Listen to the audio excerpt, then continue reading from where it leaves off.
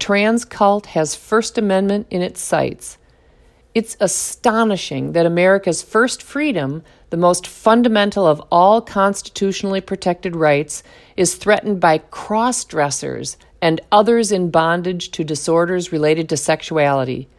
That which has made America great, a beacon of light to oppressed peoples around the world, is being dismantled by those devoted to sexual libertinism.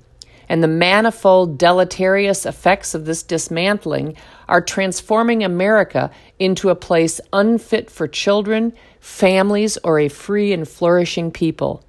While political leaders, including GOP leaders, cower in their corners if men in dresses look at them cross-eyed, those men in dresses gobble up the rights of Christians. Yum, yum, eat 'em up.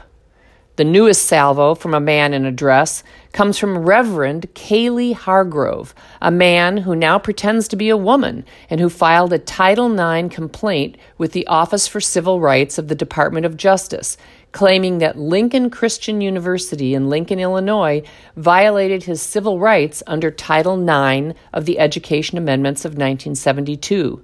Mr. Hargrove was a student at Lincoln Christian University when he made the free choice to begin cross-dressing and pretending to be a woman. As a result, the Christian University told him he had to withdraw from classes or face discipline. Mr. Hargrove then filed his complaint.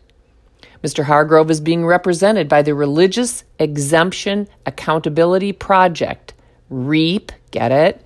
Whose sole raison d'etre is to sue Christian colleges and universities that receive federal funds in deference to those who worship sexual sin and who demand that all Christians do so likewise. Ain't gonna happen. The wheat and chaff will be separated and the chaff burned up. The lukewarm church will be vomited out, and REAP will one day reap the whirlwind that it is sowing. Here's REAP's tricksy bit of legal sophistry quoted from its press release. Quote, in August 2021, the university discriminated against Kaylee Hargrove on the basis of sex, parentheses, gender identity, by directing her, sick, either to withdraw from classes or face discipline because she, sick, publicly identified as transgender, end quote. REAP and Hargrove are citing Title IX of the Education Amendments of 1972, which prohibits discrimination based on sex. Title IX says nothing about gender or gender identity, which, as sexual anarchists continually proclaim, are entirely different from sex. In reality, the socially constructed screwball idea of an identity based on subjective feelings about one's sex wasn't even on the horizon when Title IX was written and passed.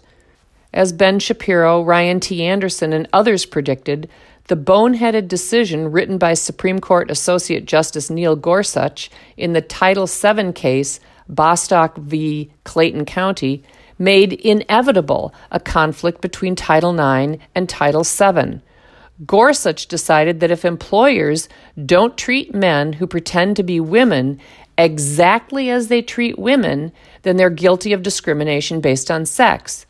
As legal scholars predicted and leftists knew, Bostock paved the way for legal attacks on both women's sports and Christian schools that treat people differently in some contexts based on sex differences. As I wrote in 2020 following Gorsuch's janky decision, quote, the crux of the argument goes something like this.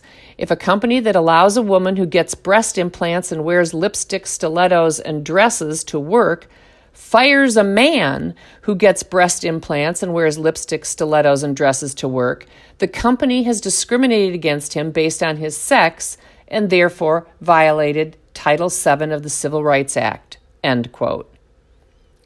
Coincidentally, Lincoln Christian University was founded by Earl C. Hargrove.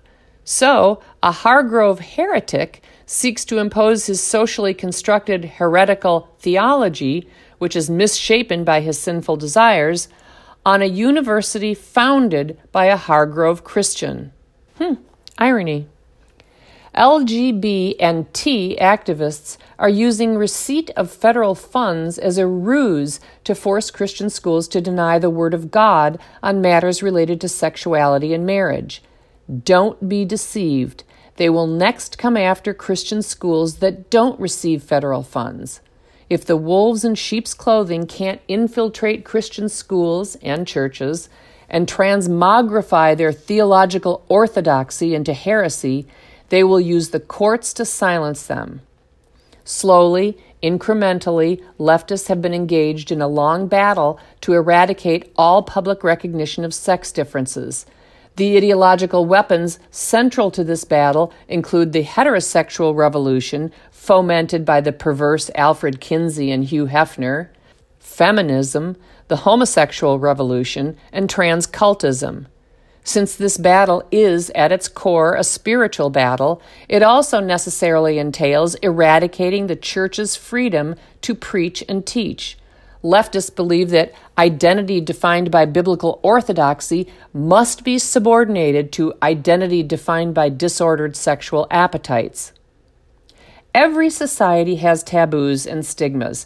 Every society has shared public values and principles that shape culturally approved behaviors and conventions. Societies also embed those values and principles in our laws, policies, civic practices, court decisions, classrooms, arts, and entertainment. Those institutional incarnations of shared values and principles implicitly and explicitly teach what society believes is right or wrong, good or bad, healthy or unhealthy. Currently, those who hold conservative sexual ethics are stigmatized, shamed, excluded, and bullied. Further, there are no societies in which individual freedom in all areas of life is absolute and without limit. A society is not a collection of atomized individuals united by nothing other than shared geography. Rather, societies are group projects in which diverse peoples are united by ideas, principles, and values. The question before us now is which ideas, values, and principles will we uphold and teach?